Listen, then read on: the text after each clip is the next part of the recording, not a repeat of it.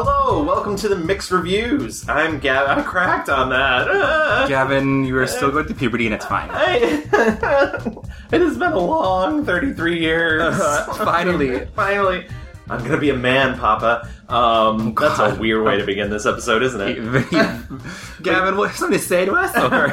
But, it's very early in the morning. It is very early in the morning. It's a Saturday. Ooh. Yeah, exactly. And we are here. I'm Gavin. I'm Louie. And we're here to talk today about our very special topic. Yeah. Salma Hayek. Salma Hayek is our topic today. She is. And I'm so excited. But first, I did want to get out of the way because we forgot to do it last week up front. Should we revisit some old business? Yes, old business. So last episode was Mr. Michael Fassbender. Now, I don't know if you guys have noticed, we're really doing our best to do very few white men. Yes, that's a good active yeah. Just because they're everywhere and they get everything. And they're the worst. But Michael Fassbender was a special case, I feel like. Yeah, he was. He's a real, as Dan recently put it, he was the last thing invented by, I wish I could remember who he said. I get it right. Yeah, somebody invented him specifically for the male gaze. Not for the female gaze. It was he's crafted in a lab for the male gaze. It was like Zac Efron and then Michael Fassbender. Michael Fassbender. And everybody was like, he's cool. Yeah, he's cool. I'll take it. It's like also him and Tom Hardy. I feel like in the same realm of like... Tom Hardy's like if you've ever seen the movie Twins and there's like the one twin who gets all the good traits and the one twin who gets like all the bad traits. Right. Physically, Tom Hardy's fine, but like he's the evil twin. Clearly. right. But he has also, he's like if you're like into like dirtier, nastier things. Yes, exactly. I feel like Fassbender is like the nicer angel. But we took a poll, as we do with all of our subjects. Right. And I'm very disappointed in the results, but I will let you get to the results, Louis. Yeah, okay, so we chose four movies that I thought were like representative. Maybe we missed one or two or a lot, whatever. So in our poll, we got Hunger came in at 14%, Steve Jobs came in 13%, Frank came very close with a 33%, and 12 Years a Slave came out on top with 40%. And this was a total of 30 votes. Thank you for the one person who pushed Hunger into the 14% over Steve fucking Jobs. Yeah. Who voted for Steve Jobs? I do not know, but it must have been multiple people if you do the math. I'm never going to do the math. Frank deserves its spot, but I do want to say I still think most of you have not seen Hunger, and you should go out and see Hunger. If you go out to your theater. It's been playing there since 2011. Gavin's like really salty about the results. I'm salty, but I'm very happy for you that you finally won one. 12 Years a Slave. What kind of shade? I finally found like one, and it was like the most that Oscar nominated Best Picture. Wow. So I'm just going to take a moment to close the library. The library is closed. Thank you, Gavin. And I think we should move right along into our rewind. I took notes on Miss Salma Hayek. I had so much fun these past 2 weeks. Me too. Like watching her movies and reading up on her. So a quick bio. For her, she was born in September 2nd, 1966. She is a healthy 50 years old right now. She is, and stunning. She was born in the, I'm going to try and pronounce this town, and I'm a bad Mexican, I guess. It's Coatzacoalcos. I should have just said Veracruz, because that's easier to say. That's where she was born. Is that the same town that she's from in Beatrice at Dinner? No. Okay. No, in Beatriz at Dinner, she's like from Xochipilco or something like that. Yes, yeah. That one I can like say easier, because this one I could not say at all. Her mom was an opera singer, and her dad was an oil executive who also ran for mayor once of their hometown. So she was born into a pretty wealthy, good, well-to-do family. Her father is Mexican of Lebanese descent, and she has stated before that she considers herself half Spanish and half Lebanese Mexican, so that's kind of cool. And you'll see that she plays a couple of like Middle Eastern roles in a couple movies. I was not expecting her to show up as an Iranian Jew at some point. Right. And putting on that accent, she was like, you know what? Here I am. Yeah. She, as a child, she was sent to study in Louisiana.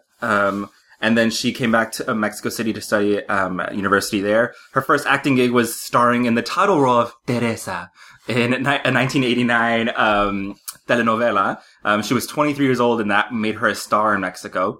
I love listening to her talk about that period, too, about, like, the sort of, because we don't have, like, telenovelas, the closest thing we have in America, as most people know, are kind of soap operas, but not necessarily, because telenovelas are so much bigger and we don't have that experience. And so it's basically like I don't know, she was like rabid fans. Like she was like the Beatles of TV. Yeah. I was an overnight success in Mexico. I got a show that, it wasn't like a prime time show, and like we had 61 points of rating, and they moved it up to prime time, and it was my first job, actually, kind of.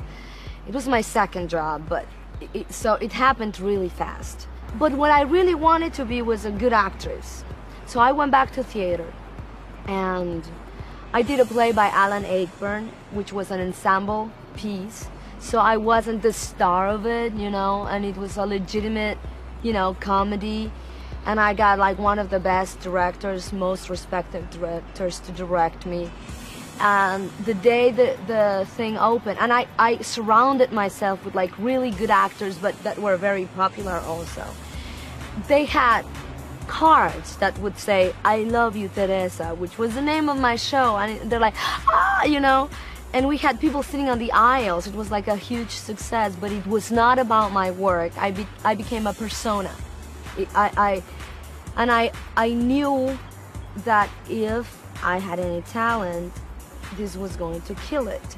I started all over again. I went to school. I took 2 years to learn English, to improve in my craft, to settle down, get my feet back on earth, and decide what I wanted to do next. And what I wanted to do next was to work here, because what I always wanted to do was to do films. I was crazy about films ever since I was a little girl. And then if you can imagine being that young, like kind of hustling, and you have did you see like the opening clip of like the novela? Like, she's like, diamonds. Yes. And it's like the hugest hair. It's amazing. Like, do yourself a favor and just type that in. Yeah, Google that. Teresa, Salma Hayek opening, and it's amazing. Her first movie was El Callejón de Milagros, also known as Miracle Alley, also known as Medoc Alley. It came out in 1984, and she was nominated for an Ariel, which is a Mexican Oscar. That movie also is the most nominated Mexican film of all time. Yeah. So casual. She moved to Hollywood in 1991, actually, and faced a lot of challenges as far as, her English and all that. But she met Robert Rodriguez, and he began putting her in her movies, like Desperado was our first, I think. She did this one really strange. There was a series of TV movies Showtime did. Sorry, not to interrupt. That was a bunch of remakes of a bunch of 1950s films, but remade to be edgier and more Showtimey. Ooh. And she did this movie also in 1994 called Road Racers, where it's her and David Arquette. And yeah, I know it's very strange. Megastar David Arquette. And there's this adorable scene where they go roller skating. But yeah, that movie's on Netflix, and a bunch of those, I think there's 4 of them, they're on Netflix, and they're kind of interesting to watch. Really? Yeah, you get the sense that like it's very 90s Showtime, but like they're all set in the 50s, but it's like 50s with sex and swearing. Ooh, Salma Hayek. Julie's here. Yeah, so steady. Ain't that something? Coincidence? I'm sorry, Donna. Dude, I thought you were taking me roller skating tonight. We are roller skating. Yeah, so Robert Rodriguez kind of like launched her American career with Desperado from Dusk Until Dawn. And in the 90s, she worked pretty steadily. She did Fools Rush In, Dogma, Wild Wild West, to name a few. 54, which I just couldn't get through because of like horrible internet things. The original version, the theatrical version is a piece of shit. But I've heard the director's cut is really good, and I didn't get a chance to watch it for this. I mean, I have heard Ryan Phillippe is super hot, always and forever, so don't care either way. Has he stopped texting you? I mean, he's like really bothersome. I know why Reese just kicked him to the curb. In 2000, Selma founded her own production company called Ventana Rosa. In 2002 is when she released her breakthrough performance in Frida. That's kind of like... That's like your signature role. Yeah, she catapulted into the A-list. Just kind of fun facts. She has 2 Emmys.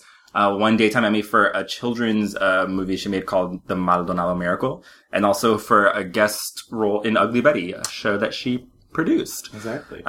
She's married to Francis Henri Pinot. Yeah, people were real jealous of that on the internet. She, who is the most casual French billionaire. Yeah, he owns... people seem to be very angry she's married to a billionaire. I'm sorry. Do not buy. Buy, exactly. Like, do not care. Like, do not care. She's living her fantasy. Exactly. Like, I'm so angry at you for landing a billionaire husband. Yeah, he owns, like, the brand that owns Gucci, YSL, Stella McCartney. He has a casual soccer team in France. She's getting all the checks. She's living her best self. She owns all the animals. Yes, all the animals. Like, I love that. We were up to 30 animals. I swore no more. And I was there, and a little puppy who was abandoned and was going to die. I won't tell you the sad story because it's a comedic show, and I'll start crying. He came to me, and I couldn't help it, and I picked him up. And his name is Ochoa, after the goalie of the soccer team in Mexico. It was a World Cup. And I took him, and then I was terrified. How am I going to explain this to my husband? I promised.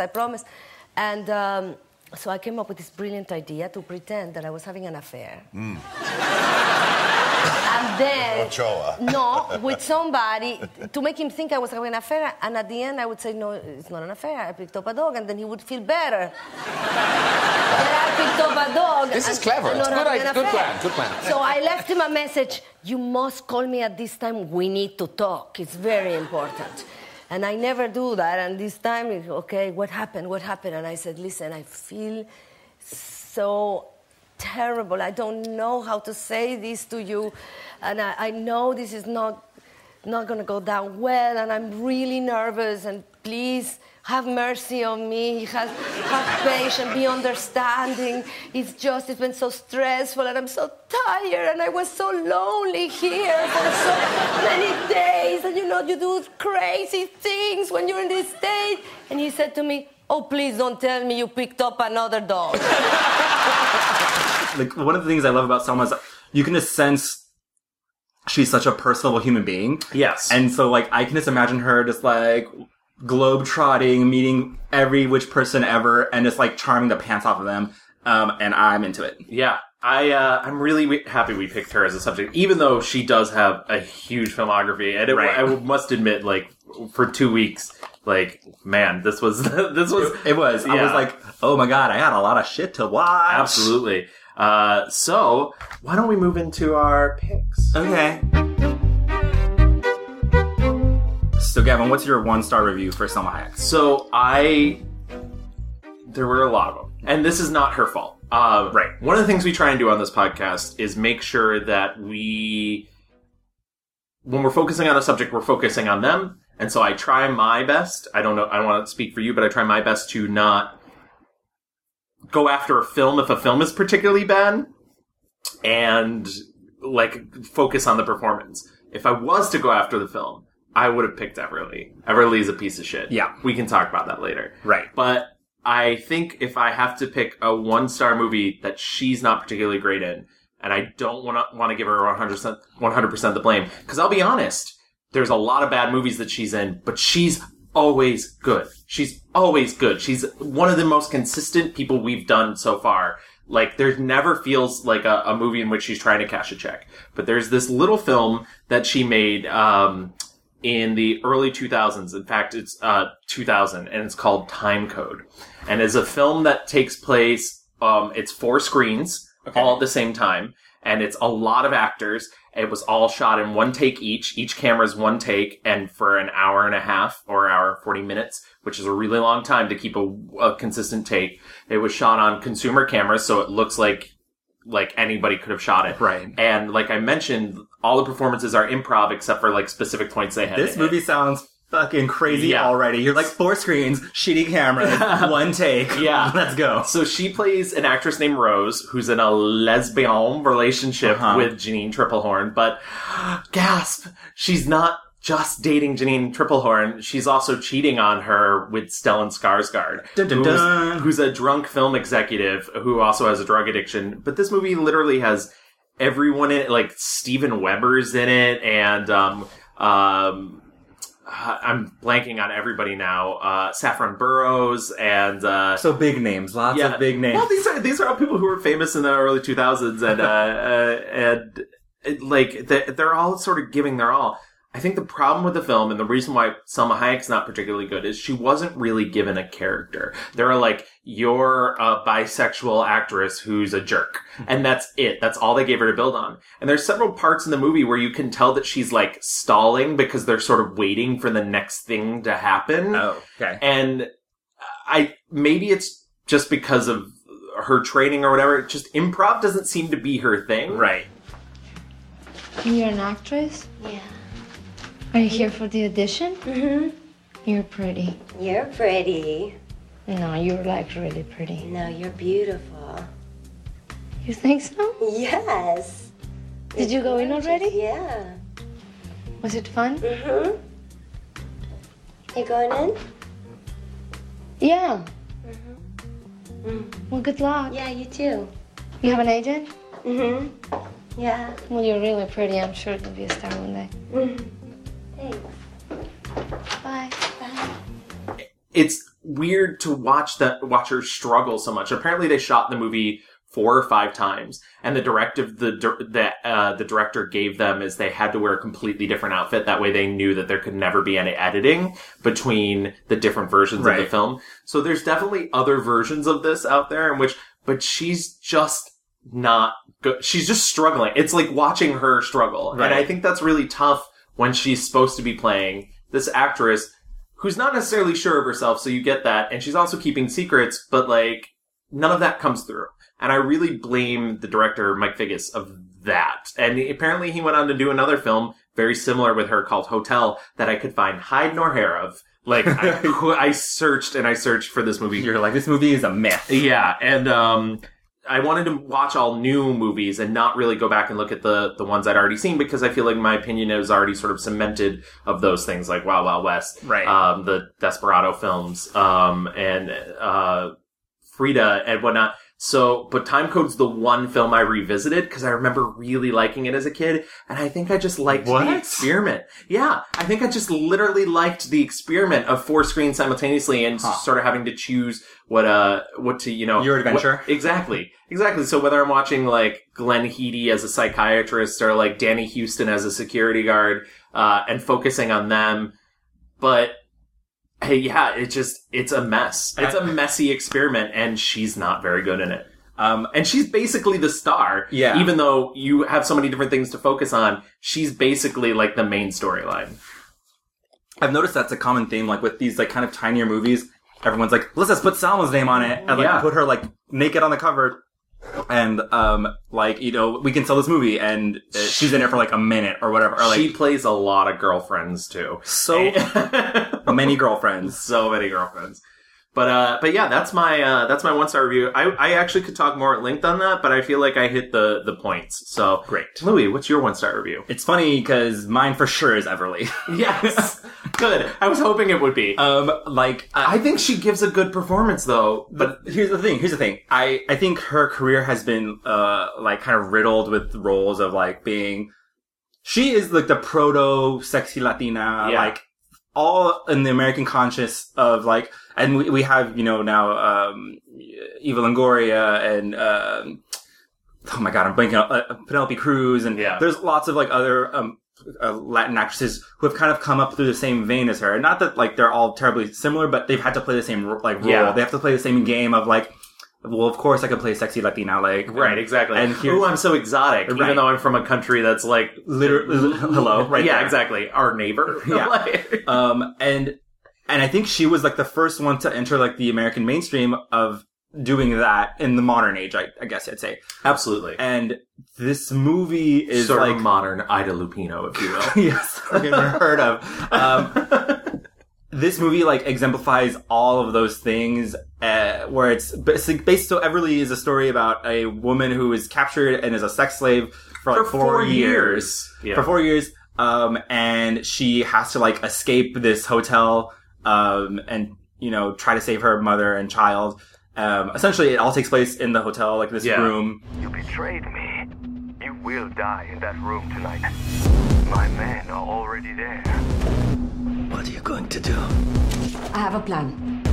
Mom, you need to see me so I can give you enough money for you to start a new life. You're not going to make it. I'm not gonna die tonight. And it's really gory, and it's fucking awful. It's such a I've never seen a movie that be so full of itself and make its star go through so many things. She's like soaking in blood, like wearing a little negligee. There's like notes of Kill Bill. Like, that's exactly. I wrote down when I was watching. I was like, Americans shouldn't make Korean revenge dramas, especially if their only endpoint is Quentin Tarantino. Right. Yeah. I was like, oh, this person thinks that they're trying to make some, remember Kill Bill? Yeah. Because, it starts off, all these this is a 2014 movie, so this is not an old movie, by the way. And it was direct to, iTunes. It wasn't even in... It was direct to the garbage can. Yes, exactly. And, all the... it starts off with, the assassins are all Asian men in suits, but it gets progressively more ridiculous. It's women dressed as cheerleaders. Yeah, so it's the overlord guy, he, tells all the other prostitutes or, sex workers, if you kill her, I'll pay you money. And so, literally an army of women wearing ridiculous, sex things, sexy stuff. I feel like this is a mean judgment on the director. I feel like he's never had sex before. True, yeah. That man does not know what sex is, actually. And it's funny, so Selma actually gave an interview to The Guardian a while ago, and it was, interesting because she talks a lot about feminism and what that means to her, because she has, kind of interesting thoughts on that. But she even says at the very end of it, the interview is mostly about the Prophet. And at the end, she's like, oh, I have all these other things coming out also. She's like, there's Everly, but she's like, but I don't want to talk about it. I wish that movie would go away. It wasn't what I thought it was going to be. And I was reading up more on that movie, and so first of all, that movie was on the blacklist, whatever. Yeah, in 2010. And I realized, I thought the blacklist meant they were good. You know what? The fallacy of the blacklist, by the way, if you in the audience don't know what the blacklist is, every year there's a list that comes out of the best, quote unquote, best unproduced screenplays in Hollywood. And let me tell you, in the last couple of years, all the movies that have been produced off the blacklist have been fucking awful. Yeah. So it's a huge fallacy. It's bizarre though, because I remember when the emergence of this list came out, everyone was like, "Ooh my god, you got to produce these. These are hot properties." And then I saw this, and I was like, "Dina, you're a liar." Also, it was supposed to originally star Kate Hudson. Yeah, she was attached in 2012 as she was going to take a turn to more action-y roles. Yeah, and I don't know why she left the project, but. Best move you've made in the last 10 years, Kate Hudson. Right. Kate Hudson was like, nope, bye. It was so good to see her in that movie with Amy Schumer, though. That's her mom. Snatched. This movie is really bad. It plays into all the awful stereotypes and things that I feel like Selma has had to work so hard to get away from. Yeah. And maybe that's what she thought she was going to do. Maybe she thought this is a really gritty action role. But literally the camera just lingers on her the entire time she is being used for her body. And it's just the grossest. There's an actual villain called the Sadist. Yeah. There's and another one called the Masochist. Right. Because those clever. Yeah. I mean, the amount of Christmas carols I had to fucking listen to. Oh my god, the fucking Indo-Main Christmas carols. Right. So bad. Listen, I'm an adult. I've heard bad words all my life, but I don't want to sit through an hour and a half of the heroine of a film being called a bitch, a whore, a slut, over and over and over again, as though these are weapons to hurt her, to demean her as a person. There's literally the longest scene in the movie is she's tied up and tortured, and the camera lingers like it's an erotic scene. Right. And it's no, this is, why are you doing it? It's not an empowering role. Absolutely not. It's gratuitous in the most disgusting way. Yeah. And I do feel like I will once again defend her performance. I think she gives her, I think if there's one thing that elevates the film, it's that it's her performance. And with a lesser actress, it would have been completely unwatchable. But I stuck it out. I did fast forward through some of the parts where I was just like, violence, violence, violence, violence, violence. But I stuck it out because I wanted to see her prevail. But she doesn't. No. She fucking dies in the end for no reason. She doesn't. There's like a thing right before the credits where you hear like the heart monitor and you hear her gasp. But like really, the last scene, it was taking so long and like Silent Night's playing, bleh, and I was like, oh, she went through all that and still died. And she's just not a character, and so there's no character arc, and so she's just punished. Right, yeah, and I was like, wow, they really put her through all that. This is fucking disgusting. And then at the last second, and I was like, oh, does he feel good about that? Does he feel good like he like let her live in the one last second? Like, barf. I just want to touch down on like, so Salma Hayek is beautiful. Yes. A lot of her career has been made on her beauty. Yeah. And, like I said, she came from a well-to-do family in Mexico.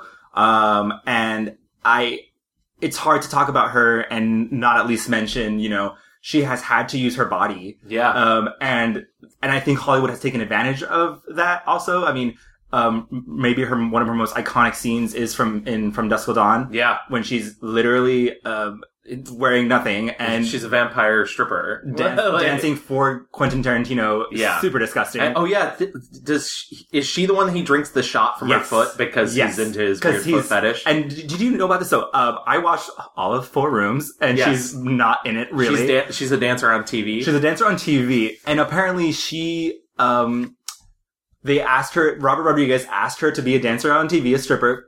And so she was. And Quentin Tarantino is also in that movie, saw that, and was like, I want you to dance in my movie, from Dusk Till Dawn. And that's the connection that was made there. I mean, she has worked with Robert and Quentin Tarantino like over and over again. Yeah. And she said that there was no choreography, there was nothing, like, they were like, here's a snake, here's a bathing suit, dance. Oh my god. And like we were saying, she's like not really good at improv. Like, I don't think the dance is really particularly sexy. And I was just watching it and I was like, do straight people think like this is hot? Like there's a counterpoint to that scene that works really well. There's this movie she made in the early 2000s or mid 2011. Sorry, not even early 2000s. Called Americano. And it's with Matthew Demy, who is the son of Jacques Demy and Agnes Varda, which is like, if you're a film person, like, you know those names. Jacques Demy made a ton of really famous French films. Agnes Varda has made a ton of really famous French films. And she plays a exotic dancer named Lola. And her big scene in that movie is she comes out and she sings this song about how she's tired of America. But this is the only like one fantasy moment in the movie where like she stops singing in the middle of it, just continues to dance. And she doesn't fully strip. She's wearing pasties. But the song continues. I'm going to a town that has already been burned down. I'm going to a place that has already been disgraced. I'm gonna see some folks who have already been let down. I'm so tired of America. And I was like, damn, this is erotic. Yeah. I was like, and I loved every second of that, but it's funny to like, to see earlier in her career when she had a very similar scene. And right. I mean, I think it's weird because there are some movies where I'm like, wow, she's really sexy. I think she's really sexy in like Juan de Micalo. She's literally just like washing her hair. Yeah. And she's wearing like a nightie and I was like, she looks hot and it's sexy. But when it like, but that's not for the male gaze or, you know, like it doesn't feel exploitive. As opposed to From Dusk Till Dawn, I'm just like, I am grossed out. And maybe that's a huge difference between like a foreign filmmaker versus an American filmmaker is like we have a tendency to sexualize every part of a woman. Right. And so I think it wasn't a rare treat when we found a movie that wasn't her just completely being sexualized. Well, that's what I want to bring up a bunch of stuff to early career. As you mentioned, like she had to use her body. when we first started this, I got really nervous because I watched a bunch of movies where her character literally had no agency. Right. No story at all, other than she was there to support the men. And I want to call out movies like Fled, which is this really terrible... Wait, I saw that. Hold on. Yeah. Oh my god, I did see that. That's really fucking bad. Lawrence Fishburne, Stephen Baldwin vehicle. Oh my god. It's from 1996. And she plays, like, a Mexican immigrant who, like, her love story in the movie is that she, like, snuck across the border and fell in love with the fucking immigration agent who deported her. And he, like, did such a service by marrying her, and then he, like, left her, though. And he brought me to the States. First to California. And then we moved to Atlanta, Georgia. And then what happened? He left me. So, I was stuck here with no money, no friends, no family, and no job. No familia, no dinero, no trabajo. Nada. Ay. So what'd you do? I cried. I cried for a long time. But then I got my shit together. That's Really Bad. Chain of Fools that she did in 2000, which was directed by, first of all, it was directed by 5 men named Tractor. That's their directing group. She plays a detective in that movie where she unfortunately has to be in love with Steve Zahn. And I like Steve Zahn. And Steve Zahn, who comes back in her career later. Yes, absolutely. And in that movie, she's literally not given a role other than, like, she's quote unquote a detective. You never see her do any detective work. No. She's just there to sleep with Steve Zahn. Correct. Tell me something, Tres. What's that, dear? How could I have fallen in love with a gunman? Gunman? Yeah. It was you and Barnsworth who stole those coins. You killed those cigars in cold blood. And, I don't know, I'm in love with you. And I'm like, why? The Desperado movies where she's literally just a prop for Antonio Banderas to commit acts of revenge. And like, it just goes on and on. And it's sort of frustrating to watch. And I understand one of the worst bits of this is, this Brett Ratner movie called After the Sunset. Not seen that. She did it in, it's not even that early on in her career. That's what's crazy. It's 2004, and it's her and Pierce Brosnan as super thieves. And they've stolen something, and, like, Woody Harrelson was the FBI agent tracking them.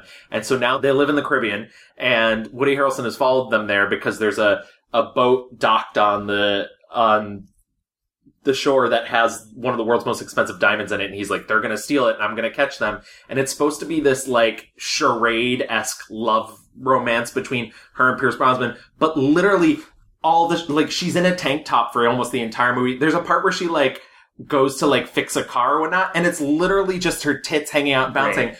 I googled Salma Hayek GIF. This was the biggest GIF on, this was like the first thing that showed up. And I was like, Jesus fucking Christ. Right. Yes, she has tits. Yeah, right. Like, and Pierce Brosnan, I did watch her other Pierce Brosnan movie. I did not like that movie either. There's one really funny scene where she describes a male orgasm, though. You should hear some of the stupid noises you guys make when you're... You can't even say the word, can you? Come on. What do we sound like? For example, you have the bear. Uh-huh. I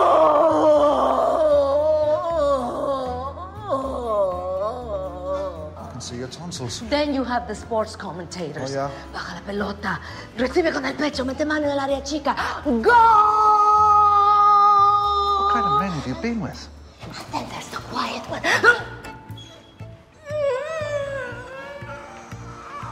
Oh! You finished? No. Of course. And then the worst one. The worst one is the Tourette's one. What? You know, shit, fuck, I love you. Fuck me. Oh, motherfucking bitch, I love you. Fuck me. Hey, that sounds like you, Dad. She has no chemistry with Pierce Brosnan. Absolutely not. Twice! Someone was like, you know what? Let's do this again. Yeah. Both times he was an executive producer on the movie, so... Oh, Pierce, get over it. God. I do enjoy, though, that in both films... No, actually, I don't enjoy it. This pisses me off. I do that in both films, he's allowed to be sort of schlubby. Like, he has a bit of a stomach and everything, which, like, I'm happy to be able to present, like, a real man, especially since people, like, look at him and they still think James Bond. Right. But honestly, she has to be toned and tight. And, like, yeah. She can't be anything that she really anything but, like, super gorgeous. Yeah. I will say, I guess, kind of leading towards, like, maybe better things. Early on in her career, she made that movie, which I always get the name wrong, with Matthew Perry. Fools Rush In. Fools Rush In. And I was like, oh, an actual fool like character. Yeah. Like, I don't know if... it's a good romantic comedy for its time. And it's not just her being like... There's a little bit of weirdness where it's like, ooh, crazy, like, Mexicans and white people together. Like, oh my god, yeah. Culture clash. Her parents are, like, hot-headed. Yeah. And like... And his parents are super waspy. Yeah. Like, culture clash, oh no, and what are they gonna do? Like, that's kind of, like, silly, but it's not just her, like, super sexualized and, like, you know, it didn't feel as gross as the other early movies where she's just, like, you know, body, yada, yada. Alex, you have to be there every day. What do you think I've been killing myself for? Oh, come on. You knew about this for a month, but you don't include me. Why are you afraid of me? Why do you alienate me from your life? I don't know.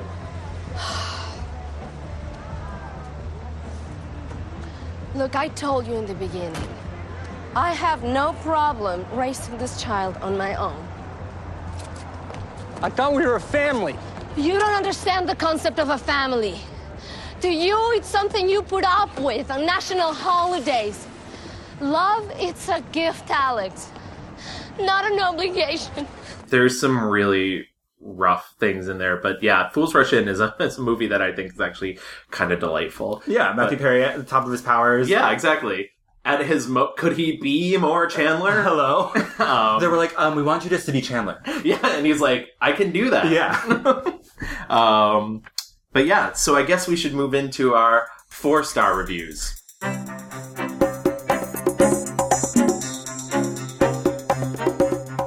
I'm gonna let you go first because I did the 1-star review. Great. First. There's just like nothing else to say but Frida. Yeah. Frida it really isn't. Is just a masterpiece of a movie, a Mexican Fantasia Wonderland where I was just swept, taken, like I could not believe that this movie exists, was made. I'm so happy and proud of Selma for like willing it into existence. I'm excited and happy that it feels so specifically Mexican. It does, which is crazy because Julie Taymor, who directed it, and like it's also Julie Taymor's masterpiece, right? But I'm so happy that it's a female filmmaker. But also like she's not Mexican, right? But like she made sure. Yes, you're right. It definitely has like a Julie Taymor like feel. Like she definitely has like an artistic vision. Sometimes it flops, sometimes it works. It works so well here, and I have to believe that it's because of Selma and all of the Mexican artists she surrounded herself with. This movie is about artists and artistry, and it is art. Selma, you know, I hate when people are like, I was born for this role. But this is the motherfucking tea. Like, Selma was born for this role. Like, she is so striking, and just like Frida was. Frida had this like crazy intense stare, and she was a striking woman, a sexual woman who owned her sexuality. This movie maybe has more nudity than like any other thing that I've seen Selma in, and yet it doesn't feel gross. It doesn't feel like she's being dehumanized.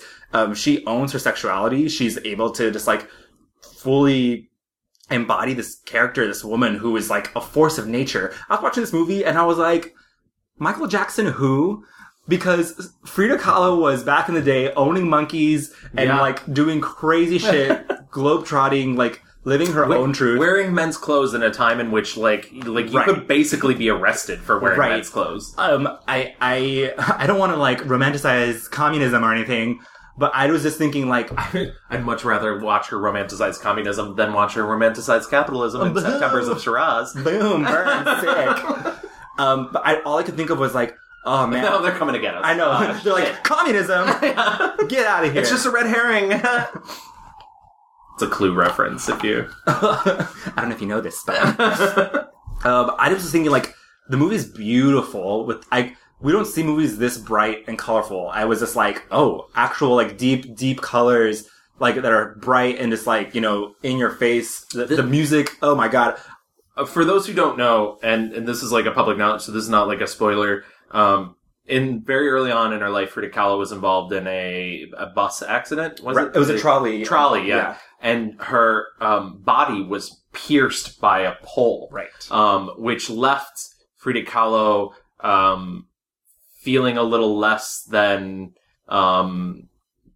like a person, because it pierced through her vagina as well, and so it took some of the pleasure out of sex. And I don't remember, I have not rewatched the film, I don't remember if it really goes into that aspect. I think I read about that in books.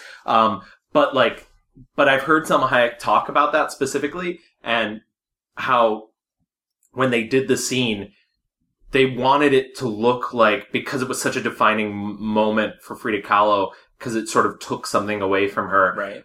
They wanted that scene to look like a Frida Kahlo painting. And really, at the end of that scene, right before the brilliant, it is the Brothers Quay, claymation sequence, she's lying on the ground and this pole is through her and it looks incredibly painful. But there's all these gold flecks of paint falling down on her. And it's also this really gorgeously composed, like it looks like a painting. Right. The movie does that really well. It does it really, really well. And but I like that she was, so focused on, Frida's internal life in a way that I feel like a lot of actors don't. Like, I understand a lot of actors take roles because they know, like, you know, I can get really deep into this and this might get me an award, but that's not really important. But like, really, I don't think there was anything behind Salma Hayek's want to do this role other than she really wanted to explore the internal life of this person who had such an extreme outward life. Right. So for her to dig in so deep and want to take what she felt was going on inside Frida Kahlo and have it affect the world outside of her, it's wonderful. It really is. I think I enjoy her in roles that are specifically and like emphatically like Latin. Yes.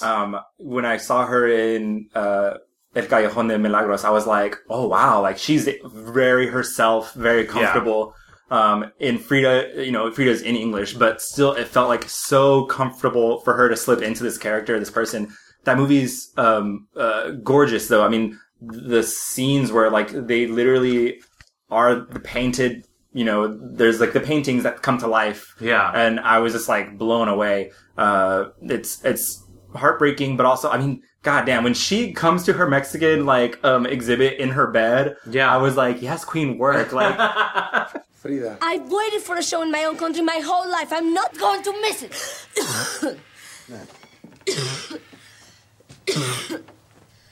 If the bronchitis gets worse, it will turn into pneumonia. Frida, under no circumstances are you to leave this bed. I don't believe that ever before has a woman put such agonized poetry on canvas. Shut up, Anson. Who died?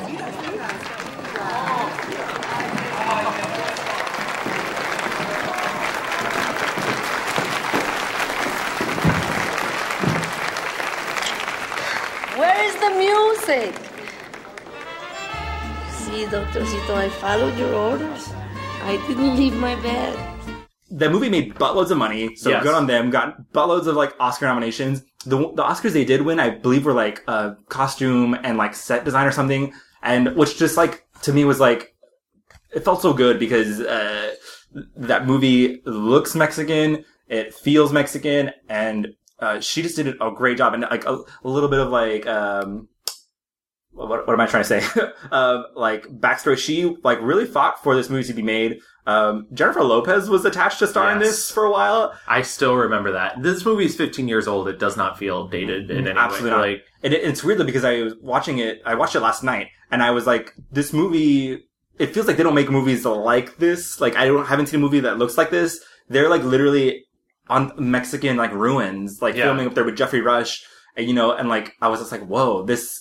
It looks expensive. Yeah. And it wasn't made for a ton. Yeah. And that's the thing. It looks really expensive. It has style. It's not just like, I imagine in another person's, like camera, it would just kind of be a very straightforward narrative. This is like when they go to New York, you can like feel the art of that. It looks like, you know, Diego's murals. Right. New York does. Right. Exactly. It's really brilliant. Yeah. And Diego Rivera. Sorry. I just realized I'm such good friends with Diego Rivera, even though he's dead. Also, a quick aside, the smallest little Diego Luna comes out in this movie, and I'm like, he is so cute. He's in there for like 10 minutes, but I was like, yes. And you're like, in a couple of years, I'm going to watch you kiss that boy in Tu Mama También. Exactly. I was just like, yes, you fun young Mexican actors. Work. I could go on and on, but this movie by far is her masterpiece, signature movie. Well, what do you got, Gavin? Well, like I said when we did Miyazaki, I think there's a clearly acknowledged masterpiece here, and that's Frida. So I won't talk about that more because I think you handled it beautifully. As beautiful Thanks. as the film, Louis. Oh, thank you so much. So highly recommend Frida. Go out, watch Frida. So if I had to pick a second one, one of the things I like about doing this podcast, it's giving me a chance to watch a lot of movies I may have missed over time. And I'm hoping, like, the people that listen to this, maybe it'll give them a chance to see some movies. So maybe sometimes some of my picks will be a little out of left field. Mm-hmm. And so, but we brought it up a bunch of times. You mentioned the Spanish name a bunch of times, but Midak Ali. It's one of her earliest films, as we mentioned, it's from 1995. It's a film. It's done structurally in a almost similar way to something like Amores Perros. It's separated into 4 parts. The first 3 parts are the same story told from different perspectives. They're not all given equal time, which is sort of interesting. The first part is about this Rutilio. Yeah, exactly. I love his name so much. It's so good. And he is an older man who's become dissatisfied with his wife, and he's gained the attention of a younger gay man that he totally wants to bang and continues to do so. And his son finds out, and chaos ensues from there. And his son Chava.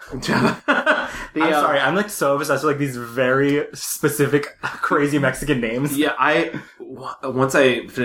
get back to by the way, so the second story is Alma, which is her character, and she is the young beauty of the neighborhood, which is funny because the very first time she's brought up, it's Chava Ordilio. Yeah, who says she's not very good looking. Right. And then the next time you see him, he's like, oh, she's very good looking. I'm like, you gay. Yeah, exactly.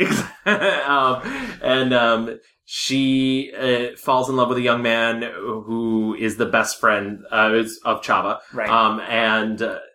She decides to sort of play hard to get, and then for reasons that happen in the film, he has to run away to America with Chava, and she gets engaged to a rich jeweler. Doesn't work out the way, but he's like a much older man. Right. By the way, there's a current in this film in which older people sleep with younger people a lot. There is. At the same time, she sort of falls under the gaze of this very rich younger man, who, like, finally, when she accepts that she doesn't think her lover's coming back from America, she runs off with this younger rich man and disappears. And you find out he runs, he's essentially a pimp. Yeah, he runs a brothel. And like, it's supposed to be like a higher class brothel, but you know how all brothels go. But her segment is like 40 to 45 minutes. Right. It's a vast majority of this film because it's in a 2-hour, 20-minute movie. It's not short. And the third story is about the landlord of the house that Rutilio lives in. Yeah, I can't remember her name either. But it's great. So good. It's this great little comedy segment in this very dramatic film. It's like maybe 20 minutes is the shortest segment of them all. Is it like Sofita or like something? Something like that. Yeah. And it's so funny because they spend the first, hour and a half of the movie like savaging her. Every time she's brought up, she's like, oh, she's that rich bitch. Yeah. And like, who has bad teeth. She has bad teeth, exactly. And she's just this sweet old woman who, not even old. She's like this sweet, like middle-aged woman who happens to have money. And she wants to like find love. Exactly. And she's lonely. And then finally the fourth part's called The Return, and it's sort of everything that happens afterwards. I know I chided Selma for very early on in her career only playing, sex workers and whatnot, but this is the one exception because it really feels like it's a complete story. You see her beforehand, and this is not to take away from sex workers. There's many successful people who, not negative on sex worker, but like this is a bad situation. She gets like, this man beats her, and like that scene where he beats her is like, I literally was like, is this man actually hitting her? Right. Like, she's so good in that scene. Yeah.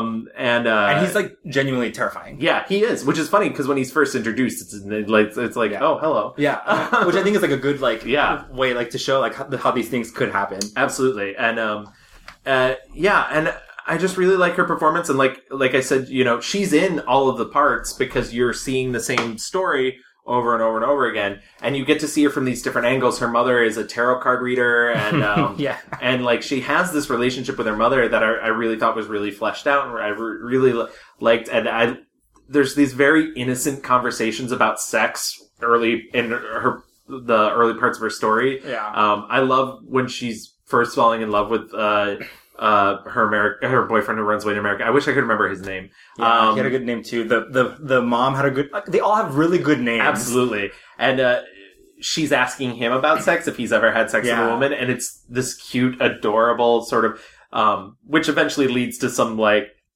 maybe unpleasant stuff later. But it's nice. It was refreshing to have like sex talked about in like an innocent way, right? And not like it wasn't like an American sex comedy because they're teenagers. Mira, tú y yo apenas nos estamos conociendo. Yo te conozco de toda la vida. ¿Esa canción es raza? I do really recommend going out to see Midak Ali. As I was saying earlier, just to bring up the interesting thing about the names. So Midak Ali is based on an Egyptian novel from the 1930s. And it's interesting to see this this Egyptian novel about this very specific time period, right. Especially set amongst Muslim and like right, yeah. And those values moved over to contemporary Mexico in the 1990s, right? And it's I don't know, like it's very strange that they were able to pull it off so well, and it doesn't feel different than the novel's from the 60s, but it's set in the 30s, and but yeah, it won if I can find this one. Ariel. Oh, you're talking about what the book won. Yeah, what the book won. But it's funny that like that's the reason why the movie has so many different titles. It's because it has at least 3 different titles. Yeah, it's because the Egyptian title, what it's based on is is a place in Egypt. Yeah, Midak Ali, and then the Alley of Miracles. Yeah, and then El Callejón de Milagros. Yeah, which is also a great name, by the way. and you can find this movie on Netflix right now. Oh, can you really? Yeah. That's amazing. Yeah, I had to search around for it, so I'm glad it exists on it. It was the first thing that I watched in our Nobel Prize. It won the Nobel Prize in Literature. That's what I've been going for. Yeah. Not the Pulitzer. Shitty little prize called the Nobel Peace Prize. The Nobel Prize, whatever. Yeah, that movie is really excellent. Also, it was literally made by like the University of Guadalajara or something. Yeah. Like, it is... And like, the look of the movie is really good. Like, it doesn't look bad. Like, the lighting in the film and, like... You can tell that they probably had some, like, limitations as far as, like, effects go. Like, there is a scene where, there's an attack on the gay lover, and I was like... That's how they did that. There's definitely also some really bad fight. Like there's some lo-fi stuff where when it comes to like fighting or blood or stuff like that, where you're like, okay, they used what they had, but everything else, it's funny, it's sweet. It's very also like teetering on the edge of telenovela. Yes, my friend told me that Rutilio's wife in this movie, she actually was a very, very famous telenovela star. Really? I loved her. And so, like, there's a scene where she, like, confronts him about, cheating on her with a man. And he, like, starts, like, chasing her around the house. And she's like, and she's, like, giving full-on, like, telenovela realness. Like, por favor, I also have to say, like, I read the description of the novel, and it sounds like everybody in the novel is written to sort of be kind of bad. Like, like her character description is like, she chases her husband around with a shoe. And like, I was like, what? Yeah. And I was like, that's weird. So I'm glad like the movie chose to soften the edges of the characters and make them more well-rounded. It's a really good movie. It's fun, but like, there's like, it's drama, it's comedy, it's everything. Like, it's got like, and I love that structure. I love, when my final student film in college was structured in a very similar way, so I'm actually happy I saw this so much later, so I wasn't, like, copying. But you're like, I'm a genius. I'm a genius, exactly. Well, I mean, as long as you're saying it. Right. It's all matters. I do want to, before we move on into our fast forward, I do want to give a shout out. One of the things that she's really good at in general, too, is comedy. But... we both watched Banditas. We did. Banditas is a piece of crap. It's not a good ridiculous movie. But it is so good to see her in that movie having a lot of fun. It's her and Penelope Cruz, and it's funny because she plays a Spaniard. Her father just returned from Spain. Penelope Cruz plays a Mexican. Right. Which is reverse of reality. Correct. This is also... They both fall in love with Steve Zahn for some reason. And they both, like, have to make out with him. I was like... Oh, there is a really terrible scene where he, like, yells at them about the Mexican Revolution. Right. And I was just like, go fuck yourself. I was like, Steve, stop. We don't need the white man to tell the two Latino women that... Wasn't the movie directed by a French person? Yeah. Oh, well, it was written by Luc Besson. Who did, like... Fifth Element, right? Fifth Element and Leon the Professional and whatnot. Right. And it's a very much a Luc Besson film, like, where his empowered women are also, like, giggly and fun. Right. But I thoroughly enjoyed watching that piece of crap. Yeah, I mean, I was like, you can tell that those two women are such good friends. Yes. And I was like, they're having the time of their life. Yes, and I would like to see her do more of that. And then the other movie I wanted to mention, which is another not great movie, but she's really great in it, is this movie called, I've just lost it. Lonely Hearts from 2006. She plays Martha Beck, the killer. Great. It's a period noir piece, and it's like James Gandolfini and John Travolta and Alice Krieg, who I love. Oh, and Laura Dern, and unfortunately Jared Leto, who plays her partner in Murdering, but she elevates his performance. Wow. Like, she's so good and so like stone cold, and you like, I don't know, she's really good and like gorgeous in like a very stylized 1930s, because they're not going for realistic 1930s. Gotcha. They're going for like, you know, post Art Deco, like, you know, she's immaculate in the film and just love it. Gorgeous, but also like, you know, killing people as they're fucking Jared Leto, like, and then making him promise to love her forever. And like, I love that. That's how I want to go out. I guess going into our fast forward, also want to mention she has a new movie out right now. She does have a new movie out, and that's what I was hoping to cover in her fast forward. So she's currently out in Beatriz at Dinner, which a part of me is like, oh, this is like, you know, a comeback, but she's been working steadily for a long time. But this is kind of feels like a return to more serious things, and it's so I watched it last week. You watched it yesterday, right? Yes. I really enjoyed it. It's good. It's very good. Yeah. You know, I think it like maybe has some trouble at the end figuring out what it wants to be or like do. If I have a problem with the film, it's the end. It's written by Mike White, who's the last thing he did was Enlightenment, which is a really amazing. Good. Oh my god, some of the best TV you'll ever watch. Enlightened, that's what it is. Yeah. With Laura Dern. With Laura Dern, exactly. And some of the best TV you'll watch if you've not seen Enlightened. Go back. It's only 2 seasons. It does not have a satisfying ending, but you'll live. So good.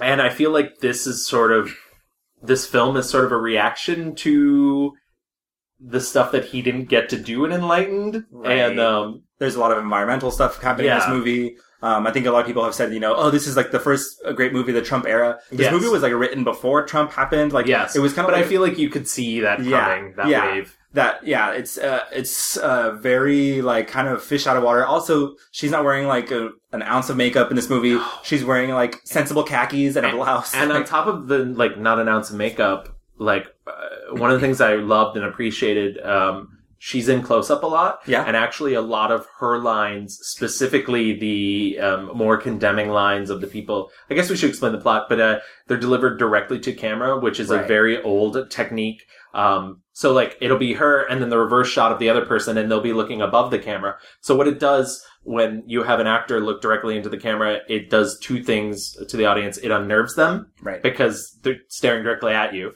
And it's also a way of addressing the audience directly. Right. And there's a lot of filmmakers who use that really well. Jonathan Demme as one of them, R.I.P. But like, I really love that choice was given for her, seeing her, because she's gorgeous too. Right. Not an ounce of makeup, like not wearing anything low cut, beautiful, luminous. But staring, angry bangs, just staring directly into the camera, into the audience, and it worked. Yeah. It was such a good choice. Yeah, so the movie is, she plays Beatriz, who is a holistic healer who helps cancer patients and stuff like that. She is also a masseuse, and she goes to Connie Britton's house. Yes. Love Connie Britton. And she's a rich white woman who has hired her to, give her a massage before a big dinner party. She's also a friend of the family because she helped her daughter through some cancer treatment. Her car breaks down at this big mansion. And so Connie Britton's character says, why don't you just stay? It's only a couple people coming over. It's not a big deal. And it turns out everyone that shows up is white and awful. Yeah. And one is a very rich land developer, right, which is played by Jonathan Lithgow. Jonathan Lithgow. Is that his name? Jonathan Lithgow? Yeah, John Lithgow. Okay, Yeah. John Lithgow. Yeah. And yeah, he's playing like he is giving the scrumptious Jonathan Lithgow realness. Yeah. And he first mistakes her for a servant. Right. Yeah. And it's incredible. And as the night progresses and she drinks more and more, she becomes more emboldened. And as it's revealed how awful these fucking people are. Where are you from? Altadena. Where are you really from? I was born in Tlaltecutli, Mexico. Tlaltecutli. Tlaltecutli. On the Pacific. It was very beautiful once. Mexico's awesome. I love Cancun. But now, many hotels, timeshare. A lot of crime, I think. And where are you from? Laguna. But we have houses in... well, we're all over. But where are you really from? I was born in Oaxaca.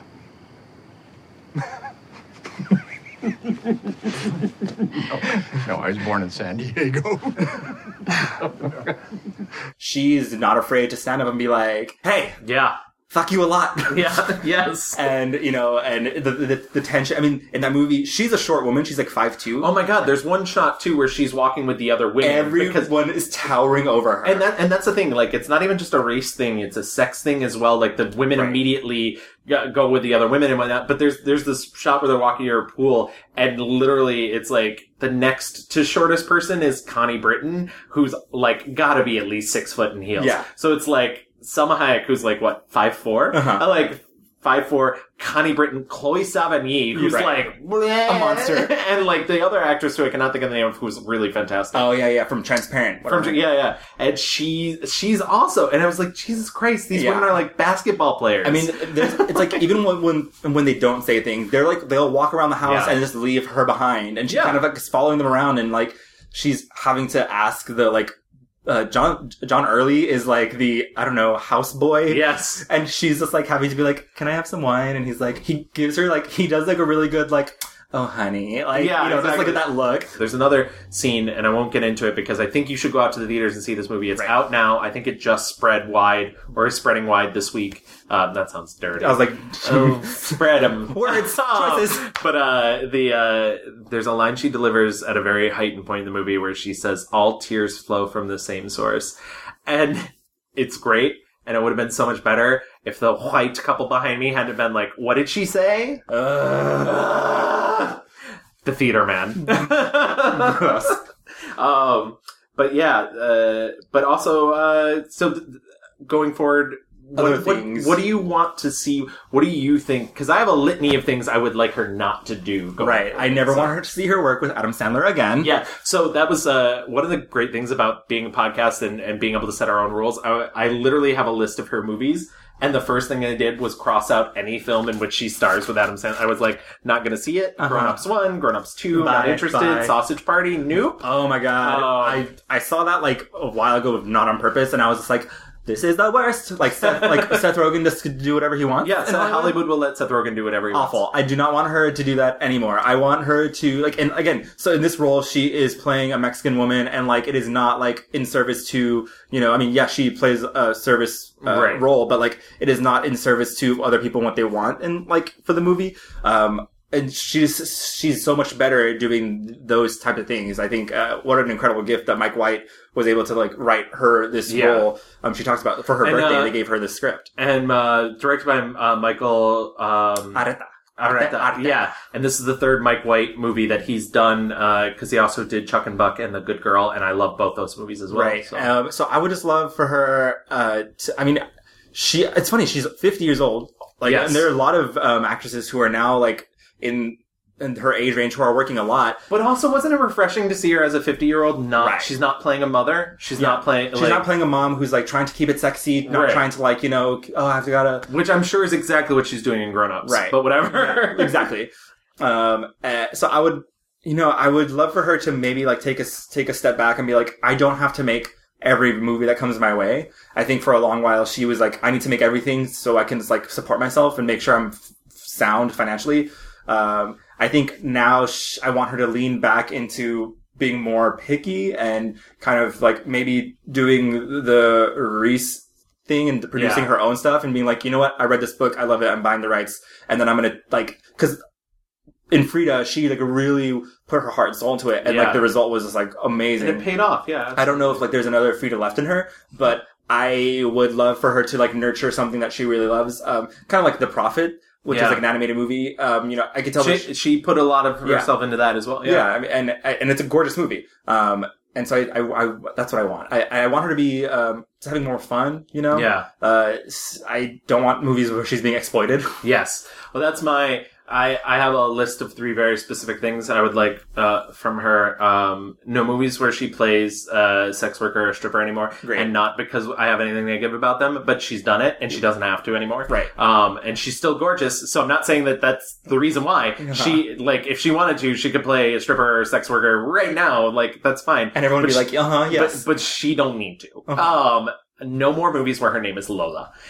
I saw 3 movies where her name was Lola. I was so annoyed. Americano, After the Sunset, and Living It Up.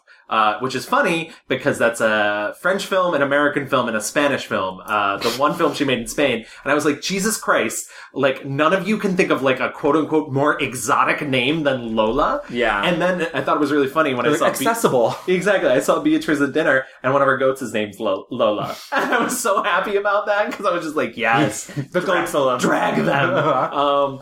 And I don't want her to star with Pierce Brosnan anymore. And she's played Pierce Brosnan's love interest twice, and I think I'm of the opinion Salma Hayek can do anything but have chemistry with him, and I really want to blame him. And I like Pierce Brosnan. I'm a big James Bond stan, but, like, just stop with the Pierce. Stop with the Pierce. Cut to the feeling. But you know, if I had to name things, yes, I want her to do more dramatic stuff. I want her to do more, like, adult comedy, not grown-ups. She is very funny. She has a great comic timing. And I want her to sing more. And, like, she sings in a lot of these films, and actually, weirdly enough, except for Beatrice at Dinner, most of the films are like, she's terrible at it, and then she sings something and she's amazing. Yeah. Beatrice at Dinner, they're like, we're not even gonna pretend. She's great. Yeah. So those are sort of the things I want from her career. She's really fantastic. And I hope she pours more of her producerial sort of guidance into it and not... I mean, because I really hope that there's more to come from her. You know, I don't want her to just kind of, like, go away. Yeah. I really hope she, like, you know, like these, Helen Mirren, why am I blanking on her name? Meryl Streep, like, these older actresses who are able to, like, kind of keep going and doing interesting things. I just don't think Hollywood maybe knows what to do with, like, an older, like, Latina woman. Well, that's what I'm scared of, too. And I'm scared of, like, Hollywood still treats her as though she's, like, this exotic bird. Right. And, like, they don't know what to do with this, like, this person, and so they just keep casting her in some of the roles. I totally forgot to mention, I blanked on this earlier. There was this other great 90s queer movie I saw called Velocity of Gary. I don't know if you ended up watching I did watch it. I can't. It's not great, but it's really good, and it's like a 90s queer film that I had not seen before, which is ridiculous. It's the most bizarre fucking movie It's really I've ever bizarre. seen. I don't know if I'd call it very good. I really like things in it. I will admit there's a fortunate too much reliance on her being like a hot-tempered Latina, like don't do that so much. But at the same time, she I don't know, any movie that begins like when the first couple scenes has a lip sync to a Patsy Cline song by a deaf drag queen. Right. I'm down for that. Oh my god, she does a Diana Ross lip sync in blackface. And that was, no thank you. Because I guess that was a joke. Like, she was like, oh, people say I look like Diana Ross. Yeah. And they're like, ha ha ha. And like cut to like a scene later and she's like in the streets, I guess, I'm assuming at a pride parade. Yes. It's the new NYC Halloween parade. Which also, like, one of those things that you need to go to before you die, by the way, Louis. So, NYC, yeah. Okay. I've been there many times, so I probably will not go again because it's very Diana crowded. Ross, full drag. Oh yeah, I mean, totally. That's what I wear all the time. Great. Did you not notice? Hello. That's a day look. I'm glad it really really captured it. Like it did a really good job at like giving you a sense of what it's like to be there. The good portion of it. Right. It's also very crowded, as I said. That movie did feel very like 90s New York. Yes. From what I have heard. I mean, but like, it's a very bizarre movie. Vincent D'Onofrio wearing like some crazy hair. Yeah. Vincent D'Onofrio is a bisexual porn star. Right. Who is dating both Salma Hayek and Thomas Jane. They have like one of the longest gay kisses in like cinema history. Yeah. And I was like, okay. Yeah. Work. And, I don't know. I enjoyed that movie. If you're into weird, like, you know, it's weird. Yeah. It's very weird. And if you're into that stuff. I mean, it's also because it's a 90s queer movie, like, one of them gets AIDS. And, like, yeah. But, like, there is, there was a little bit too much for me, like, smacking down on the drag queens. Yes. And, I was like, well, it also begins with a gay bashing, and that's rough. That's not. I was like, what's happening in this movie already? Well, I also kind of hate, like, it's based off a play that's called The Velocity of Gary, and Thomas Jane is the character of Gary, which it's not even his real name. But, like, he's not very good in it. Right. And the character's terrible as well. Ethan Hawke's in the movie. Oh, yeah, Ethan Hawke, who's, like, Vincent D'Onofrio's bestie. So, but yeah, she's very good at it. Sorry, but I wouldn't mind seeing her in another queer film, another queer-themed film. Oh, yeah. I mean, in Frida, she's making out with all the ladies. Well, she is in Time Code 2, and you see how that went out.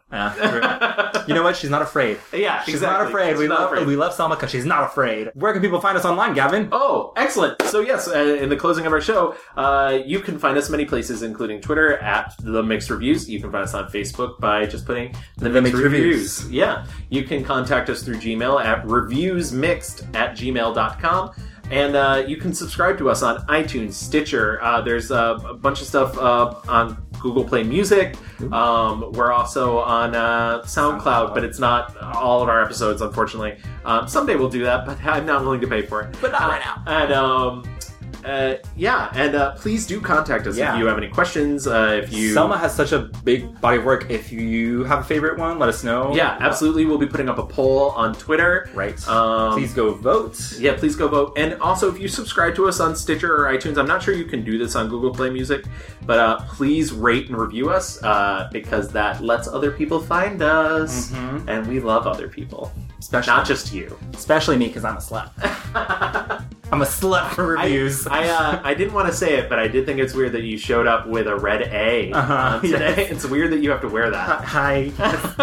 Court mandated. Thank you. But that's our show for this week, and we're going to go deliberate real quick on who we're going to do for the next 2 weeks. Bye, guys. Thanks for listening. See ya. Una historia sin tiempo que no tiene fin. Un amor como el nuestro ni hoy ni nunca podrá morir. Quiero ser en tu alma un momento feliz. Te amaré por siempre, viviré dentro de ti. En los días de dolor, siente mi amor, que vendrá con el viento, que vendrá con el sol. En los ojos de Dios, Me verás en sueños, sentirás mis besos, me oirás reír.